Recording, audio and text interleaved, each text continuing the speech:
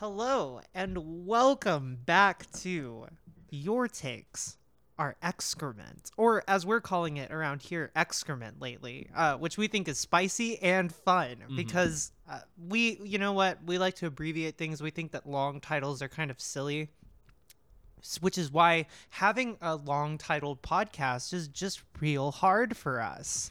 Anyway, Your Take is Excrement is the podcast that you are now listening to. And isn't that great for you?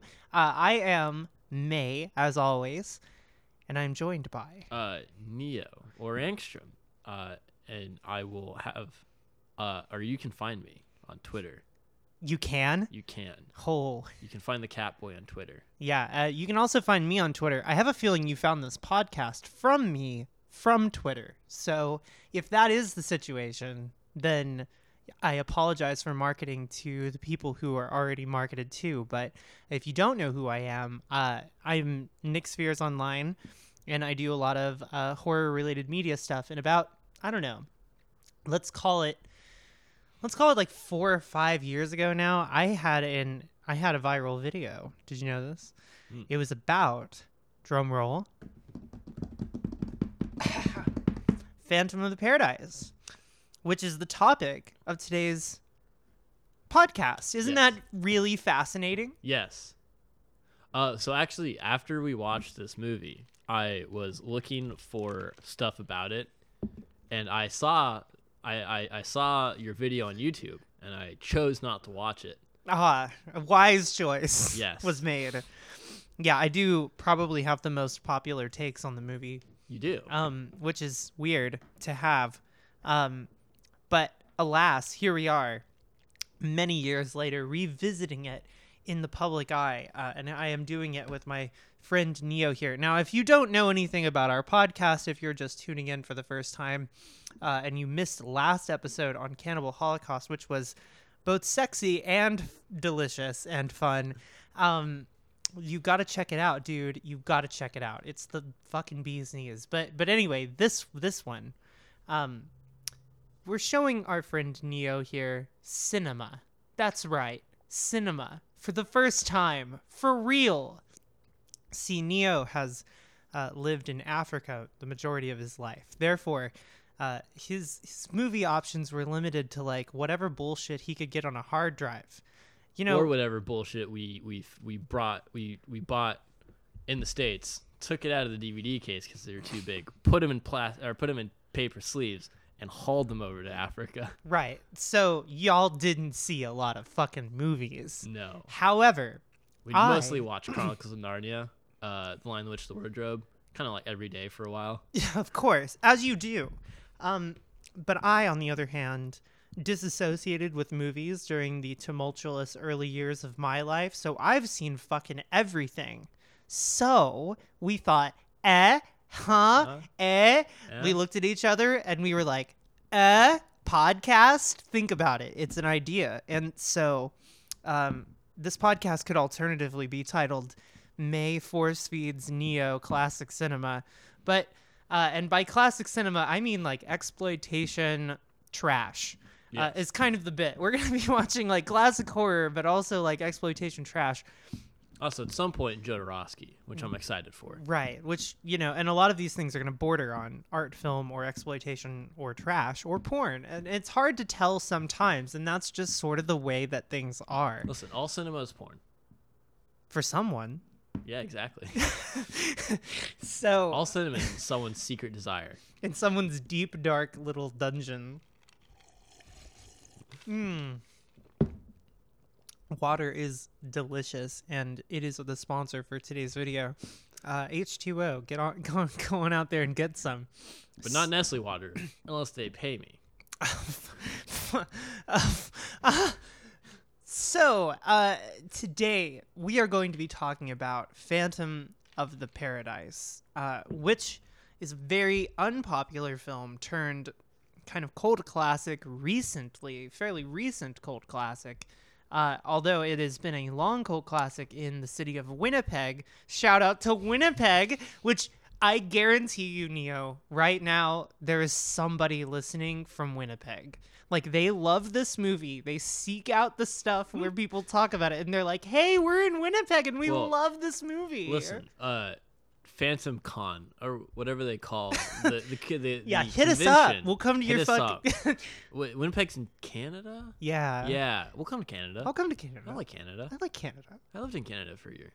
That's fucking crazy, man. It kind of sucked, but Did they like Phantom of the Paradise there? Oh, I lived in Quebec, so they're So very different vibe. yeah. I see. Well, so Phantom of the Paradise has like the weirdest legacy ever in that it's kind of influential, but for really dumb and weird reasons. And also the way that it ended up even happening is also a bunch of dominoes falling. Mm-hmm.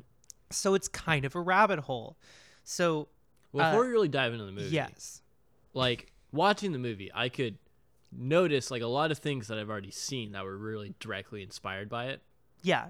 Iconography. Like most distinctively Berserk, and then that's like the that inspires everything else. Well, right. Yeah. So, well, and that's like the big hook, I guess, is the thing. But I guess we're going to get to that. Let's start from the beginning because last time I think we talked for like 15 minutes about all kinds of pseudo political shit for the first like 15 minutes of the podcast, and everyone commented and they were like, "May, what the fuck are you doing? Like, you need to get your shit straight. We only have an hour with you and we need to make it count." So we're going to make it count. We're going to start with the plot early on this time. So what is the plot of the film Phantom of the Paradise? The plot is, and someday I'm going to either remember characters' names or I'm just going to come in with a sheet. Okay. William, is that William Finley is the actor. Oh. He is are you It's the referring character's to name. Winslow Leach? Winslow Yes. and William are basically the same name. Right. So Winslow performs a whole concerta or part of a concerta he's written Yes. to Conchata. Yes. Conchata, I'm sorry. To Swan, who is a criminal music producer. He's an evil backhanded Evil bastard. bastard. Yes. So this evil bastard decides that he wants Winslow's music, steals it from him, and then casts him aside. Imprisons him. I was gonna cover a bit what happened in the weird The weird Playboy intro. Weinstein mansion. Right. Oh yeah, of course. But anyway, so we get skipping that. Swan gets black cops to sprinkle crack on the white man, which I thought was a very interesting detail. Then he goes to jail, gets his teeth ripped out, has like a nerd rage moment, breaks out of jail, and through a series of comical events gets his face burned in a vinyl press. He then goes full on Phantom of the Opera and haunts Swan's music hall until Swan approaches him with the deal. And the deal is he makes music, specifically his concerta, for Swan, and Swan will play it for him. They then sign this deal in blood. I should backtrack. The concerta is about Faustian bargains and Faust. So the man who's writing music about Faust signs a deal with somebody in exchange for fame and popularity in blood. He does do that, doesn't he? Yes. Anyway, it's fine. So he then the devil or Swan because then proceeds to dick over Winslow. Yes. Winslow. Correct. Just about every opportunity. And the rest of the movie is really just every character in the movie dicking each other over. Because getting involved in some obscure Faustian bargain. Yes. Even the protagonist is kind of a massive piece of shit. Mm-hmm. So the whole so from like halfway through the movie onward is just everybody being the biggest piece of shit to each other the entire film, and it ends with them all killing each other. Neo thought that this movie was unkind. I like this movie, but they're all well. Like, there's no hero. Like Winslow's a bastard. There's this other part of it where there's this girl that he really wants to sing it, and Swan doesn't want her to sing it for the sole reason Swan doesn't want this girl. What's her name again? Phoenix to sing it is because Swan's a massive dick. He just hates her. He just hates women, He but just hates specifically women. her. So, Yes.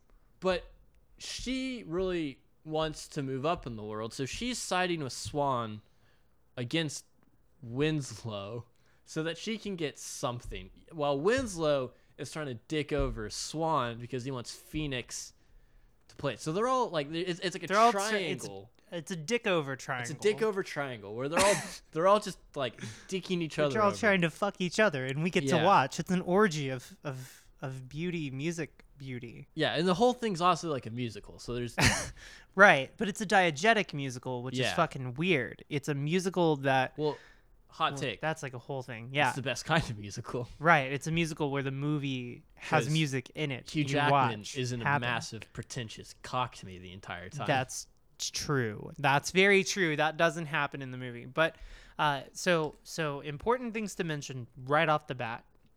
I think you did a fantastic job describing the movie. I think everybody should know at this point what it's about. But the important thing to note is where this came from. So this is directed by Brian De Palma. And if you know anything about Brian De Palma, you know that he's a classic director. He's one of the like film brats. Like he made all the shit in the fucking 70s that everyone loves. Like Sisters. That's one of my personal favorites. He made The Untouchables, Dressed to Kill. Oh my God, Brian De Palma. He's made so many things. All movies. Scarface. all Scarface movies is him. I have never seen. You haven't seen Scarface? No. Well, wow. It's almost like we made a fucking podcast about this problem. I've seen the one good part of Scarface where he's like, "You want a piece of me? Come get a piece of me!" And Right. gets gunned down like an animal. Yes. Is that not a? No, is that not a you're good description of correct. Scarface? Correct. So Brian De Palma is a man that he also directed Carrie. Okay, this is the important part. So here's some weird connections, Neo. Isn't this fun? So Brian De Palma made a movie with, oh my God, what's her name from Carrie? What is her name? Oh no, Sissy Spacek is her name. So Sissy Spacek knew David Lynch, and they worked on Eraserhead together. So this whole thing was kind of going on in tandem with each other in a weird way around the same time. So Eraserhead was debuting kind of as a midnight movie, which is a new movement around the time that this sort of was coming out. And the first midnight movie was El Topo. They played it in American theaters. It didn't do very well, but at midnight, people would drop acid and go see El Topo at midnight, and they would have a rip-roaring, fantastic fucking time. So because of this, they were like, shit, we should start showing all kinds of stuff at midnight. So they started showing Eraserhead. They started showing Pink Flamingos, which is a John Waters movie we'll watch later for the podcast. You'll love it. There's all kinds of shit like that. So in the midst of that, there kind of is this lightning striking with the cult and indie side of filmmaking, because it isn't really horror. Eraserhead is the same way. El Topo is the same way. They aren't really horror, but they are like art movies that are psychologically intense. And so Brian De Palma accidentally ends up involved in this, but not enough. It's weird. So Phantom of the Paradise is his attempt at doing something about that. A description that he once put into it is like he was in an elevator and he heard the Beatles, but it was a Muzak version of the Beatles. So he was just like, wow, the world has died. And it was just like removed from its artistic intent. So he was like, Phantom of the Paradise just like popped in his head. So he made this movie primarily in Dallas, which is fun. At the Majestic Theater, which is a place that I've been many times, and it's a lovely theater. And oh boy, does it bring back all the Phantom memories. If you see it, you'll be like, holy shit, no fucking way. We literally are at the place. So Phantom of the Paradise is coming out around the same time as another prominent midnight movie musical that completely outshines it and destroys its reputation. I'm gonna guess this. Oh, okay. Rocky Horror Picture Show. Yes, correct. Rocky Horror Picture Show came out nearly the same year. I think it was pretty close to each other, and one drastically outperformed the other.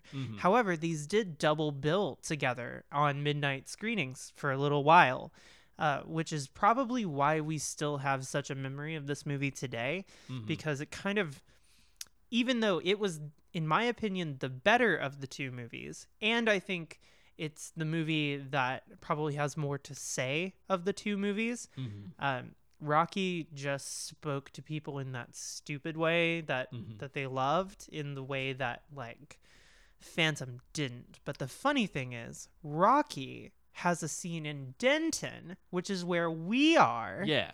And Phantom of the Paradise has a scene in Dallas, which is not far from here. That's fucking weird, right? Yeah. Well, just quick take from Neo. I kind of like Phantom of the Paradise more than Rocky Horror Picture Show. Okay, so welcome to the take world, because this is your takes are excrement. I agree with you. Not because it's a more hetero movie. Even I mean, Listen, there's no way around it. It's a little more hetero. We're all gay here. Sure, it's a gay podcast for gays, and I think that like these two movies kind of coming out at the same time spoke to a dichotomy almost. They almost are movies that are weirdly married, in my mind at least, and in a lot of people's mind. And the funny thing is, Rocky Horror Picture Show is still shown in midnight screenings today, which makes it the longest running feature film in history, and Phantom of the Paradise is not. Unless you're in Winnipeg, presumably. Unless you're in Winnipeg. And so that's the fucking weird thing about it, is there were some cities where they did midnight showings of Rocky, and they showed Phantom of the Paradise, and that picked up attention there. So this movie that was like a bomb, not even really a cult hit, ended up catching like attention later on when it hit home video and then like Blu-ray, and now it's been restored in this beautiful Blu-ray and this beautiful digital copy, and there's like so many amazing versions of it now. And now on Twitter people draw the characters from it all the time and meme the shit out of it, and Paul Williams follows me on Twitter, and I've talked to him, and that's really cool. And Edgar Wright is like a huge fan of the movie, and he like gets the people from the movie together. And oh my god, Jessica Harper's in it. She's from Suspiria. That's really fucking cool. So like all of these cultural lines are kind of getting drawn, and this movie happens to be dead ass right center of all of these cultural things that are exploding around it, and it didn't really see its like value until much later, which is ironic because it's directed by Brian De Palma, who everybody fucking loves. I mean, other than Dress to Kill, and also don't worry about it. I mean, he's kind of a cunt, but don't worry about it. But he's a white man in Hollywood. Yeah, you get the point. But my point is, like, everybody went and saw his movies. Like, he's a popular filmmaker. So, popular filmmaker, pretty good cast. Like, Paul Williams was, like, known for music stuff. I mean, like, who doesn't want to see this movie? And then you see the iconography of it. And that's kind of where where we can get into it. But like, the Phantom costume here is iconic. But iconic in a weird way, because it never actually touched culture. It only touched a few weirdos. And those few weirdos just like dove into culture. So there's like a couple of ties. There's like Daft Punk, clearly. There's literally a scene that you can just watch it and be like, wow, this is the birth of Daft Punk. Like, this is literally Daft Punk right here. Yeah. And like Brian De Palma inadvertently invented Daft Punk without inventing it, and just kind of like it just launched that shit. There's also a lot of like Darth Vader vibes. There is, you're right. And there's also Guillermo del Toro is notoriously a big fan of this movie, and you can kind of see that if you think about like you haven't seen The Shape of Water, but The Shape of Water is very heavily influenced by Phantom of the Paradise. It's like one of the things that ties them together, and it's like a beautiful thing. I mean, Griffin from Berserk. That's the big one. Is just the main character of the movie. Griffith from Berserk, and also his character in Berserk. So, what is Berserk, Neo? Explain Berserk to the Berserk people. is a manga made by, I can't remember the dude's name. I think it's Kentaro Miura. That sounds don't right. Quote me. That is about someone making a Faustian bargain and dicking over their friends. Oh in a shit! nutshell. Isn't that weird? How that's shit. connected to a weird fucking movie from the 70s that's oddly similarly about Faustian bargains. Right. Yeah. So like the iconography has clearly influenced everything, even though nobody saw this. So this like launched 1,000 cultural ships completely unseen, where Rocky Horror gets so much attention, but this like didn't see much attention whatsoever until recently. You didn't fucking know about it until I showed it to you. You had never seen a goddamn thing about it until I showed it to you, and then now we're here. To be fair, the same goes with Rocky Horror Picture Show, though. Well, that's fair, but that's because you're a sweet little Christian boy, and so Rocky Horror Picture Show just never made it over there for some odd reason. I don't know why that wouldn't have been shown to you at a young age. Who's the I'm kicking myself for Tim Curry? Yeah. Everyone, like I've seen a million Tim Curry movies. Oh just yeah, not the of OG course. one. Yeah, not the OG classic. So I'm kind of surprised he had a career after that. Like to be entirely honest with you. really, like Rocky? Yeah. Oh, he's fucking amazing in the movie. But he's though. amazing. But I can just see Hollywood in the '70s being like, damn this, fuck damn this. I don't want to touch this fag. But I mean, the movie was enormously successful. He was amazing in it. Like, there's a million reasons why that was really successful and why he ended up like really successful from it. But on the adverse in the Phantom of the Paradise world, Jessica Harper never really exploded. Like she's a scream queen in my heart, but she really wasn't in an awful lot of things.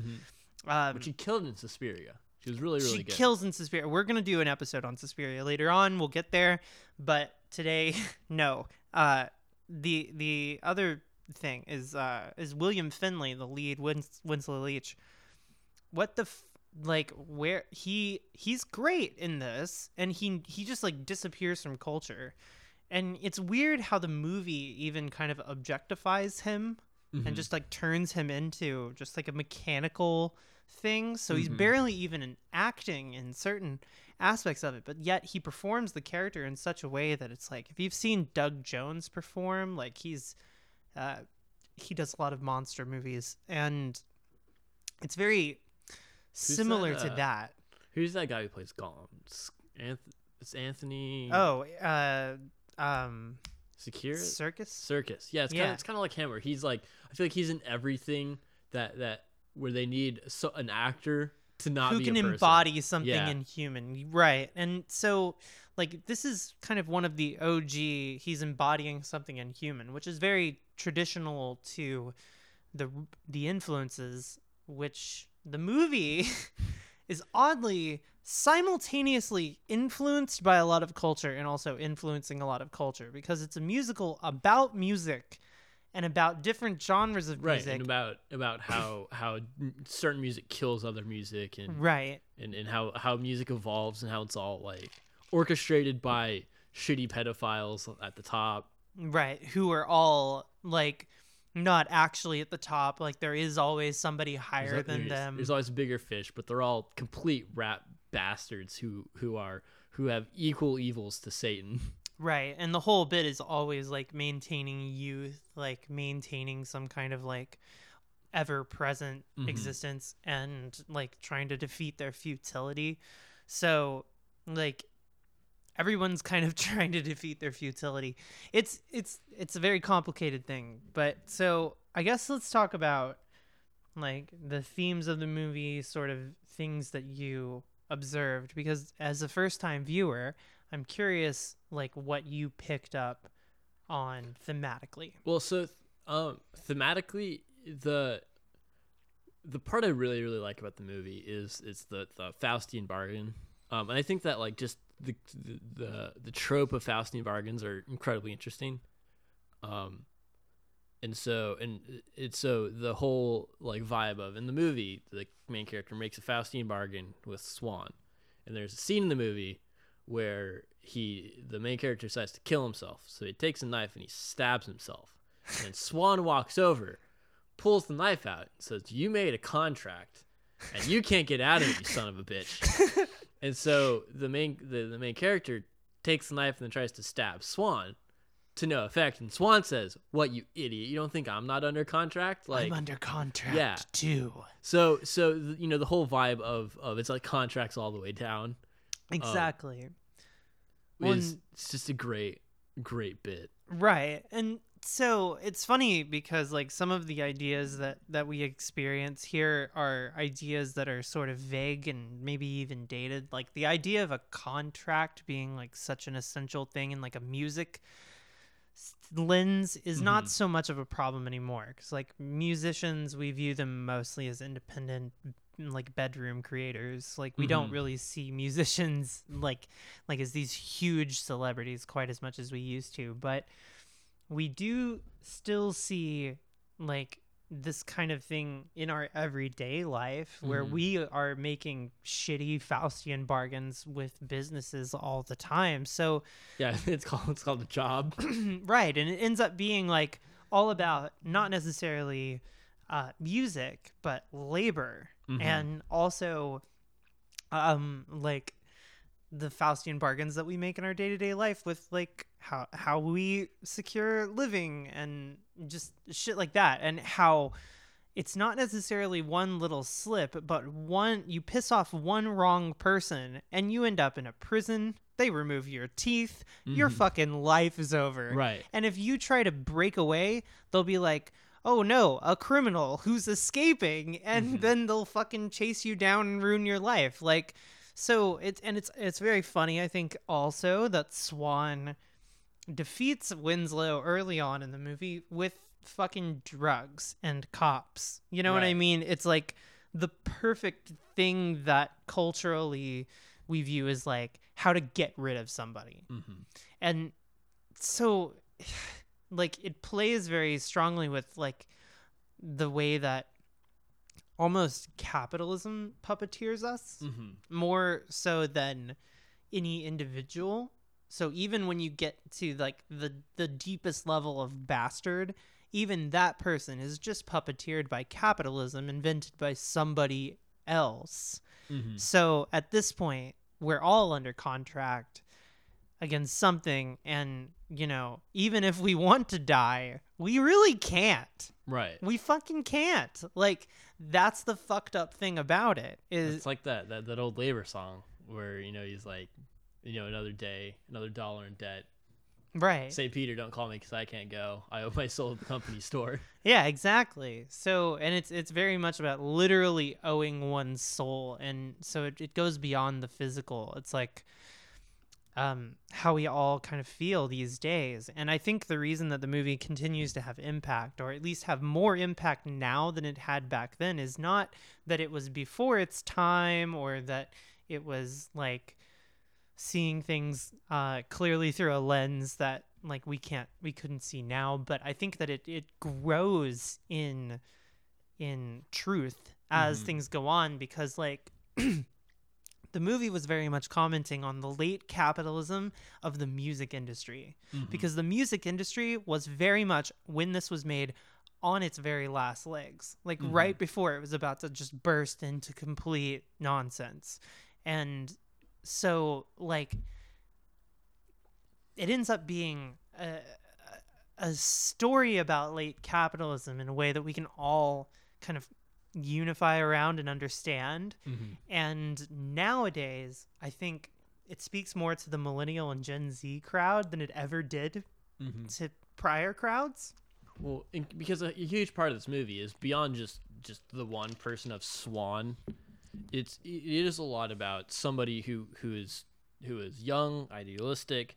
They have this creative thing that they've made and are proud of, and they go out into the world to display who they are and what they've done with their lives, and they immediately just get absolutely fucking bodied by the weight of the establishment. Right. And it's just which is where we're all at now, millennials right? and Gen Zs. It's you go out into the job force or whatever you're trying to do, and there's just this big grinding machine bearing you down. Right. Well, and if you're a woman, then it's almost always sexual in nature. It's like the exploitation almost comes sexually, and then if you're a man, it's like you're shoved aside and ignored, and they just take your shit. Mm-hmm. So it's like I don't know, everybody gets it really, really bad in this system, and women can never get ahead. And I think the movie is weirdly feminist in that it describes exactly how women fail to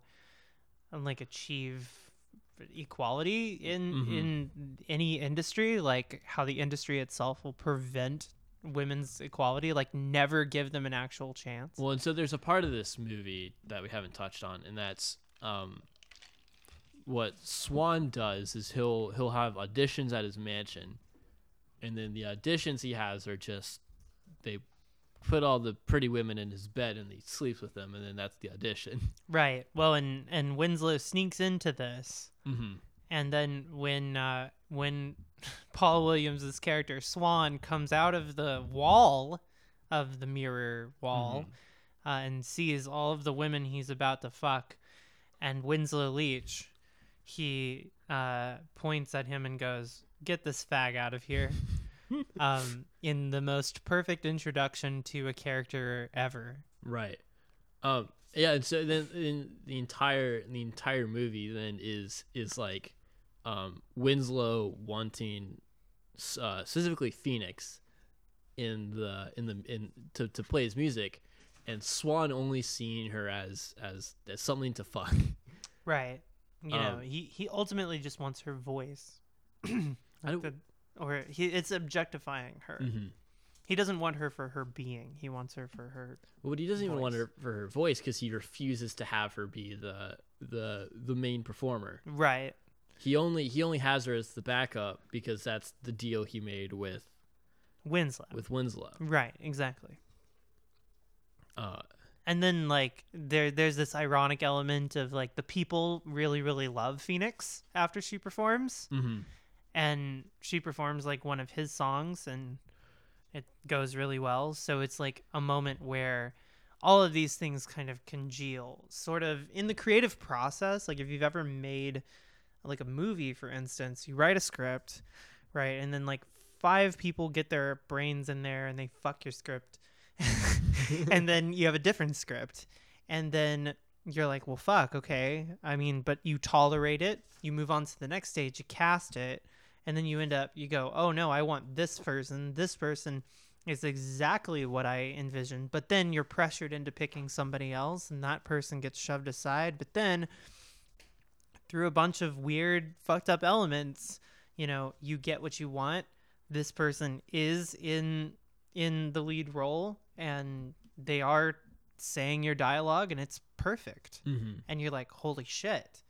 I got exactly what I wanted, and it actually hit with people in the exact way that I imagined it, and like that's a very validating but rare experience in the industry because the industry is preventing you from ever experiencing that. Well, so there's also an element in it where the moment Phoenix sings and is successful, Swan immediately 180s on his opinion of her and is immediately supportive of her and her career.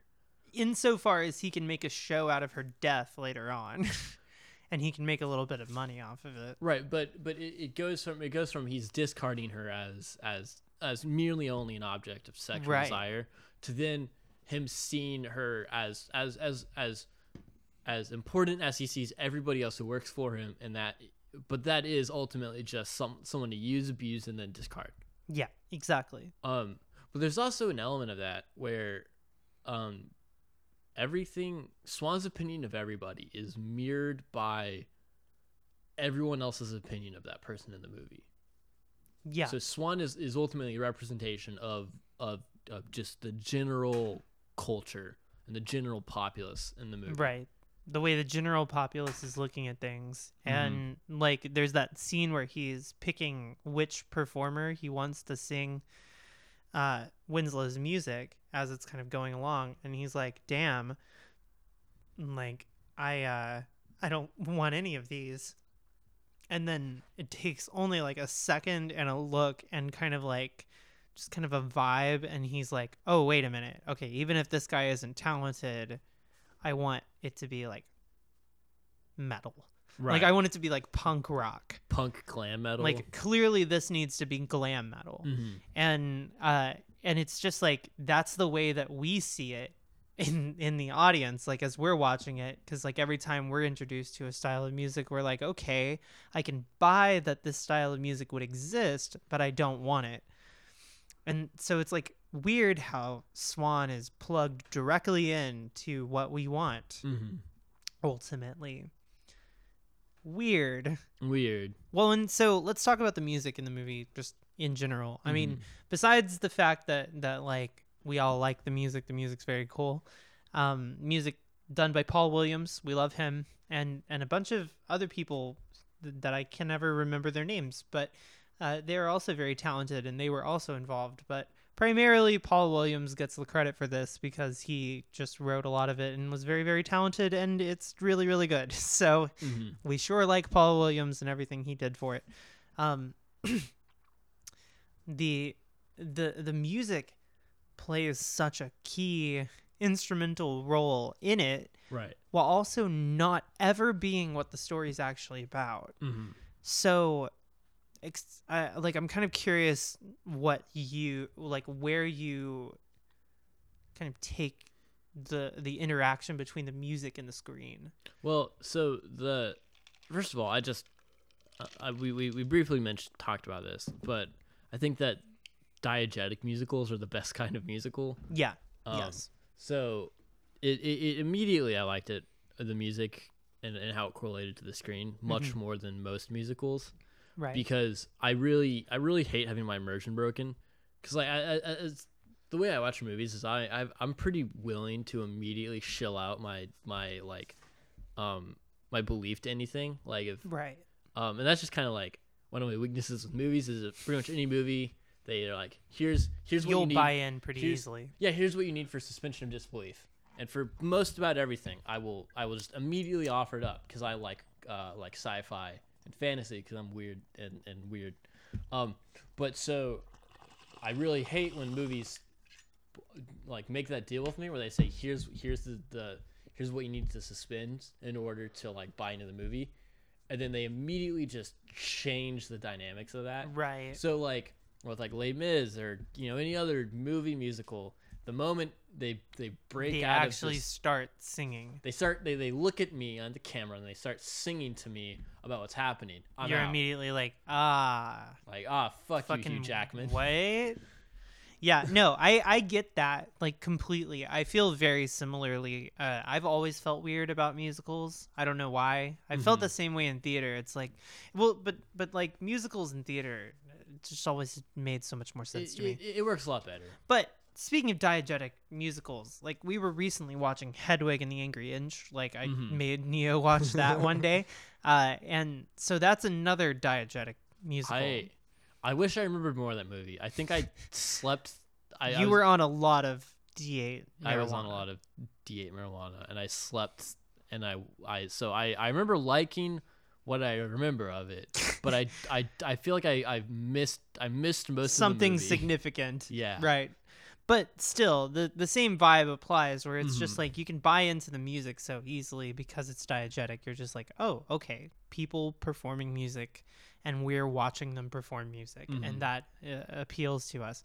But so something I noticed about the music this time around, because I've seen the movie like a billion times, but something I noticed this time is like there's this weird element of the first time that Winslow performs. He's at his piano and he's playing the song Faust, which is the song that goes through the entire movie in a billion different genres. Really the only song in the movie. It's the entire soundtrack of the movie is the same exact song. I was not myself last night. I was something sad, apologies and flowers. Yeah, it's that thing. And so like he plays that and then that gets stolen from him. Mm-hmm. Then they go into a mansion and he hears a million annoying women singing badly his song. Mm-hmm. The same song. Because it's removed from its context. And then it's further removed from its context when the Juicy Fruits perform it, which is in the middle of the movie where there's the bombing scene. Mm-hmm. So there's a scene where Winslow literally bombs a band, which is great. Well, the Juicy Fruits are totally not the Beach Boys. Yeah, they're totally not meant to be the Beach Boys. And so like the totally not Beach Boys perform Faust, the same song, and the vibe is completely different. And the whole thing is like carburetors, man. And that's what life is all about. It's like just got this like totally like completely different vibe. And but the way that they change the song to try to make the song fit, it's the same kind of song. It's the same general vibe. And the weird thing is it's still about the same core themes. So like deep down, that song ends up continuing to be about like being a failure and like suddenly fucking up and feeling like a fuck up. Mm-hmm. So like that performance of it in the movie is a version of that where they're trying to perform it like where they feel like fuck ups. So the song continues throughout the entire thing, but the weird bit about the song Faust being like the key here is that for the most part, it's about feeling like a fuck up and needing to like do something to validate yourself. Right. So the bargain itself is more like this youthful validation thing. So it's funny how the music ends up adaptable. And while Winslow fucking hates it when the Juicy Fruits perform his song, it still ultimately gets the point. And that's kind of fucked up about music, right? Is because you can show music to somebody in a billion different ways, but ultimately they're going to see it in the way and feel the feelings in their own sort of way. It's the ultimate point is going to be the same, even if the music doesn't reflect that. It's kind of strange.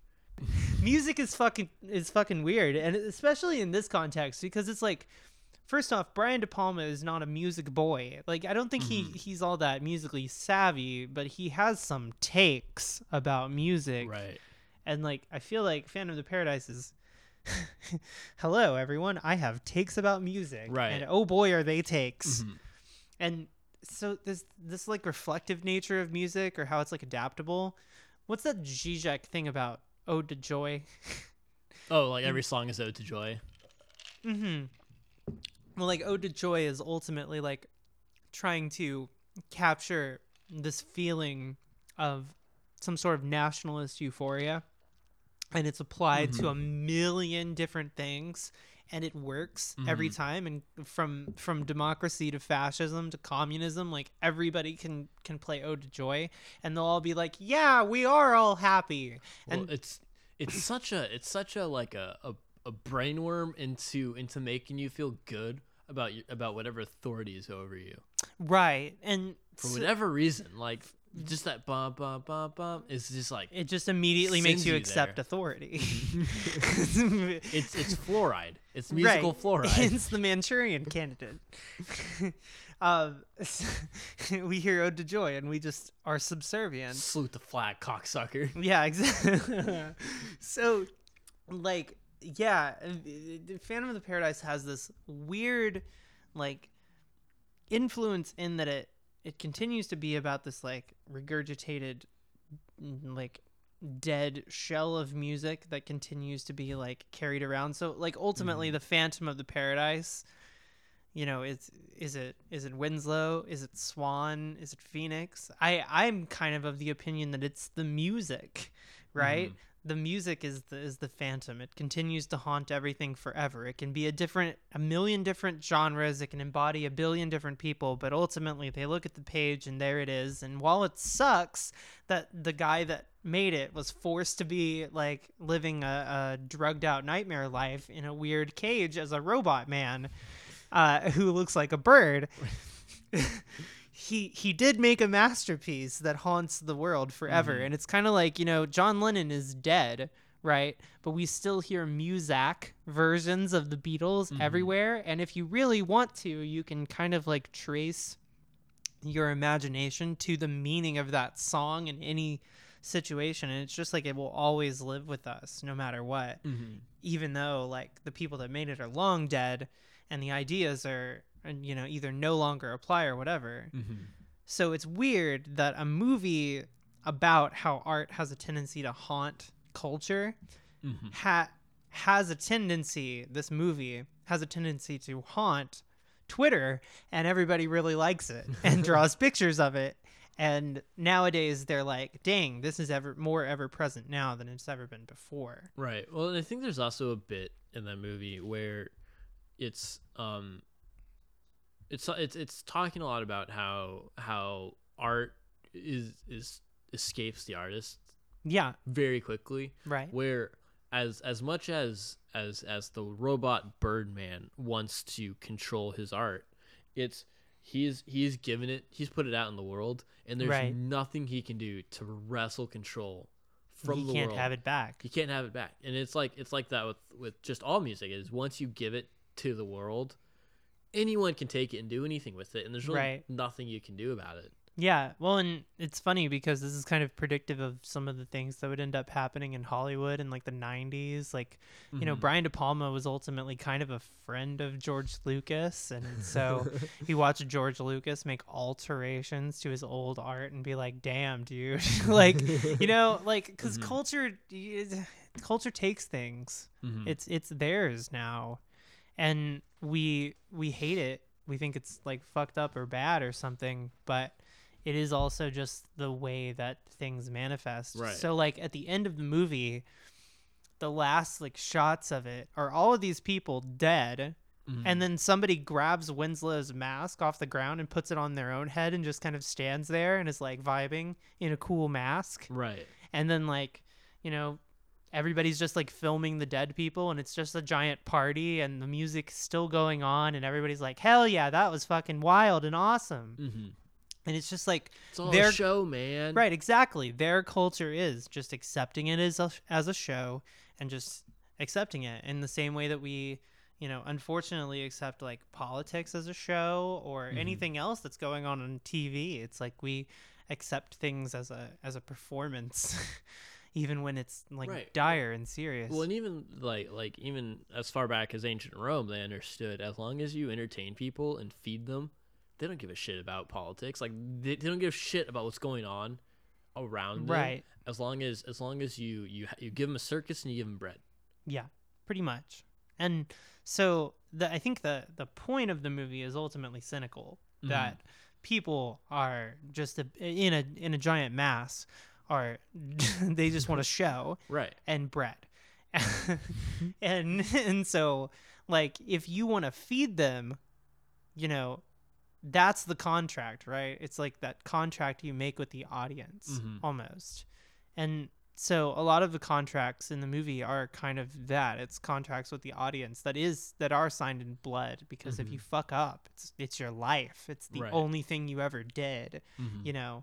So like I feel like a lot of artists understand this deeper than a lot of non-artists or people that have experienced like the shitty elements of capitalism.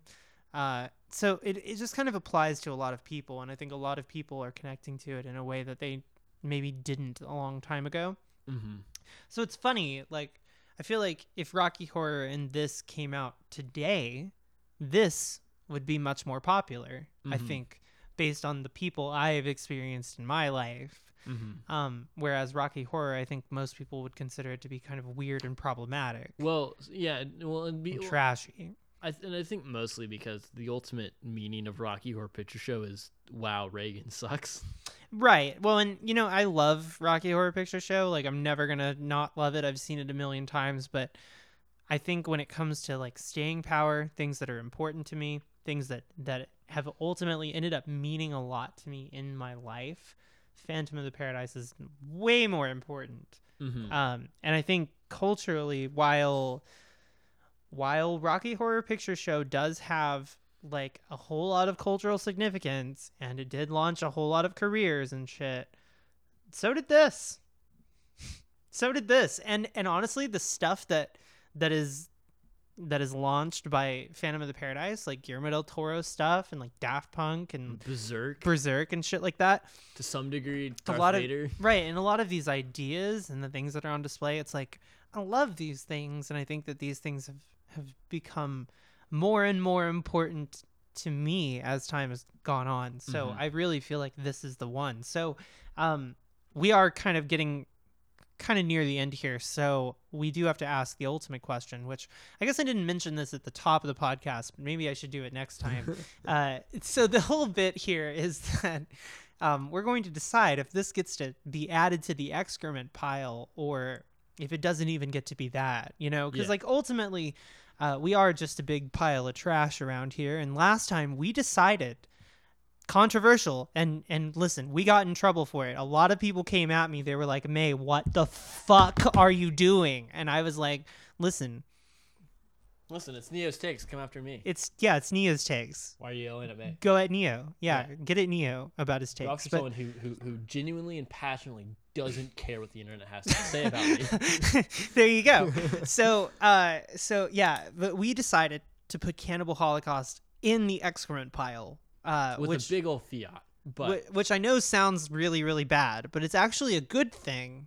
Just go watch the podcast. Yeah, just go listen. We explain it. Take a listen to it. Listen to it while you're shitting. Yeah, it's good for that. As we intended. Yeah, we made it specifically for truck drivers. It's a podcast for truck drivers. So today, I have a feeling I already know where we're gonna go with this, but I guess we have to do it anyway. And this is the part where everybody gets to play along at home. But is this going to be added to the excrement pile? It's great. It's excellent. It's a great fun fucking movie. Great fucking movie. You see someone's face get melted in a vinyl press, which is pretty fucking sick. I will say this: the movie has the worst digital matting that I've ever seen in any motion picture. It's like you silly bitch. Here, let's just start that from the top again. No, it's all going in. Oh, it is? This is great shit. For the audience, I dropped a battery. Yeah. Here, listen. Wow, fucking amazing. Wow, listen to that. I love it. Anyway, I'm out of batteries. So, but I think the bit with the digital matting here is that, like, there was some, like, contract dispute or some lawsuit or some silly shit, and they had to very, very quickly, for the Blu-ray, like, very, very quickly and shoddily put a digital mat over a couple of logos, and they did a fuck terrible job at it. Like, a fuck terrible job. All appreciation for them getting that movie to me. Like, thank God there's a Blu-ray of Phantom of the Paradise, like, these days. Like, that's a wonderful thing, and I am not complaining about it, but god damn it. Like, can we maybe improve that for the 4K? That is something funny when you're like remaking these old movies, where when you're dealing with a lower resolution, some things you can kind of like get by with not doing well, but the moment you put it in 4K and you can see every little detail, microscopic thing, and it's like oh wow, Randy really didn't want to do a good job with the matting because he was busy, and he just said fuck it, it'll be in 480 or whatever resolution. Yeah, who gives a fuck? Very, very different experience. So but anyway, back to the question at hand. I also would put it in the excrement pile. I love this movie. This is in my top 5 probably. Like, I've watched this a million billion times. Notably, the first time I watched this, like, I watched the movie, and then before taking the Blu-ray out, I was just like, fuck it, I'm gonna just watch this son of a bitch again. and just started right at the top. Why didn't we do that? I don't know. We didn't watch this one on acid, by the way. Cindy, can you give it a fucking rest? We're in the middle of a podcast. So, no, I didn't. Love you, Cindy. So we didn't watch this one on acid. We watched this one like normal humans. No, we watched this one drunk because we just gotten home from a bar crawl the night before Halloween. Oh, right. Yeah. It's a much better situation. But still, regardless, I think with substances, movies just are always better. Mm-hmm. So we got all the substances. It all lined up perfectly. And I think I think it was pretty good. But anyway, so you get the conclusions here. We both really, really like Phantom of the Paradise. I think everybody online really, really likes it these days. I don't know anybody who's like, fuck Phantom of the Paradise. When the movie ended, the words that came out of my mouth was, "That's really fucking good." Yeah, really I love that. Fuck. Damn, that's great. Yeah, I mean that's like exactly the reaction one can have because it's like a very good, astute, like the spicy little movie. It's short, sweet, to the point, good shit, and a musical. Yeah, it's for gays and for straights sometimes, occasionally, and for people who like Berserk, and for people and Daft Punk. Yep. I mean, pretty much apply. That's so, everyone on the planet. That's everyone. That's everybody. So, before we sign off here, this is our second episode. We're going to be doing more of these because these have been going very, very well. I think we've both been very happy, and the audience reaction has been amazing. Like, everybody's been reaching out and saying, "Oh my God, it's so good." We can't wait to hear more. Mm-hmm. So, it's going to be really great to keep doing this. Like, we're aiming to do weekly. Hope that's cool. I mean, bi-weekly at most. Bi-weekly, yeah. At worst, I guess. It's hard to get editing done and everything published all the time, but I'm glad that people are listening to it. We're also going to set up an RSS feed and get it all up on iTunes and get it up everywhere that podcasts are sold for free. Are located. And also, I guess we're considering like a Patreon or something if people continue listening, if we continue to have a really good response. But just let us know, I suppose. Like, you can tweet at us. I'm at Nick Spheres, and I'm at Engstrom. Yeah, and so you can hit us up and tell us shit, send us pictures of your dick, great shit like that. Yeah, please don't send a picture of your dick to Neo. He's sensitive. I'm a sweet little boy. He's a sweet sensitive little cat boy. He can't see that. He can't be looking at that right now. I think just as a general rule of thumb, the PSA for the episode is unsolicited dick pics are not appropriate in any context. No, never. Make sure they're solicited. That's the main point of the podcast today, and we want you to take that home with you. Yeah. No unsolicited dick pics. Please, no. Yeah, get off Grindr, kids. Stop being like that. Your parents are very disappointed. I'm disappointed. My parents are disappointed. Are we their parents? We are their parents. Hi. The parents of the internet. We're the internet parents now. Yeah. Hello, gays. We're your parents. I'm mom. I'm dad. Daddy. Fuck. All right. Well, so we're gonna do another episode soon where we're looking into doing The Thing or Suspiria. We've got a couple of titles that we're looking at. So Suspiria is great. Yes. But fuck is what's his face hot? John Carpenter? No. He's a wrinkly old man. Kurt Russell? Kurt Russell is very hot. He's the sexiest man alive, and he has been since he was 18. We can all so we can also do we could do Escape from New York, which we've seen recently. I mean, there's so many things because we love Kurt Russell in this house. I also am a Kurt Russell stan. I would let that man top me and throw me over his shoulder and carry me into the sea. I'm all about Kurt Russell appreciation household. Absolutely, 100%. So there's definitely going to be like a Kurt Russell appreciation hour coming your way any minute now. Whenever we figure out which Kurt Russell movie we can guarantee the next movie will have Kurt Russell in it. Who's that? Pokemon. And it's like a movie poster, but it's like the only hint they get is Kurt Russell, and we haven't even decided which one we want to do yet. Anyway, the point is the podcast is over. Go home, kids. It's time to stop hanging out with us. Don't let the door hit you where the good Lord split you. And get the fuck out of here. I need you to get the fuck out of here. So get on with your life and have a great one. My name has been May, and this has been Your Takes Are Excrement. And have a good life. Who are you? I'm Neo, and I'm demanding that whoever's listening has a good old time after this. You'll probably have a great one, and if you don't, then I'll kill you. Goodbye.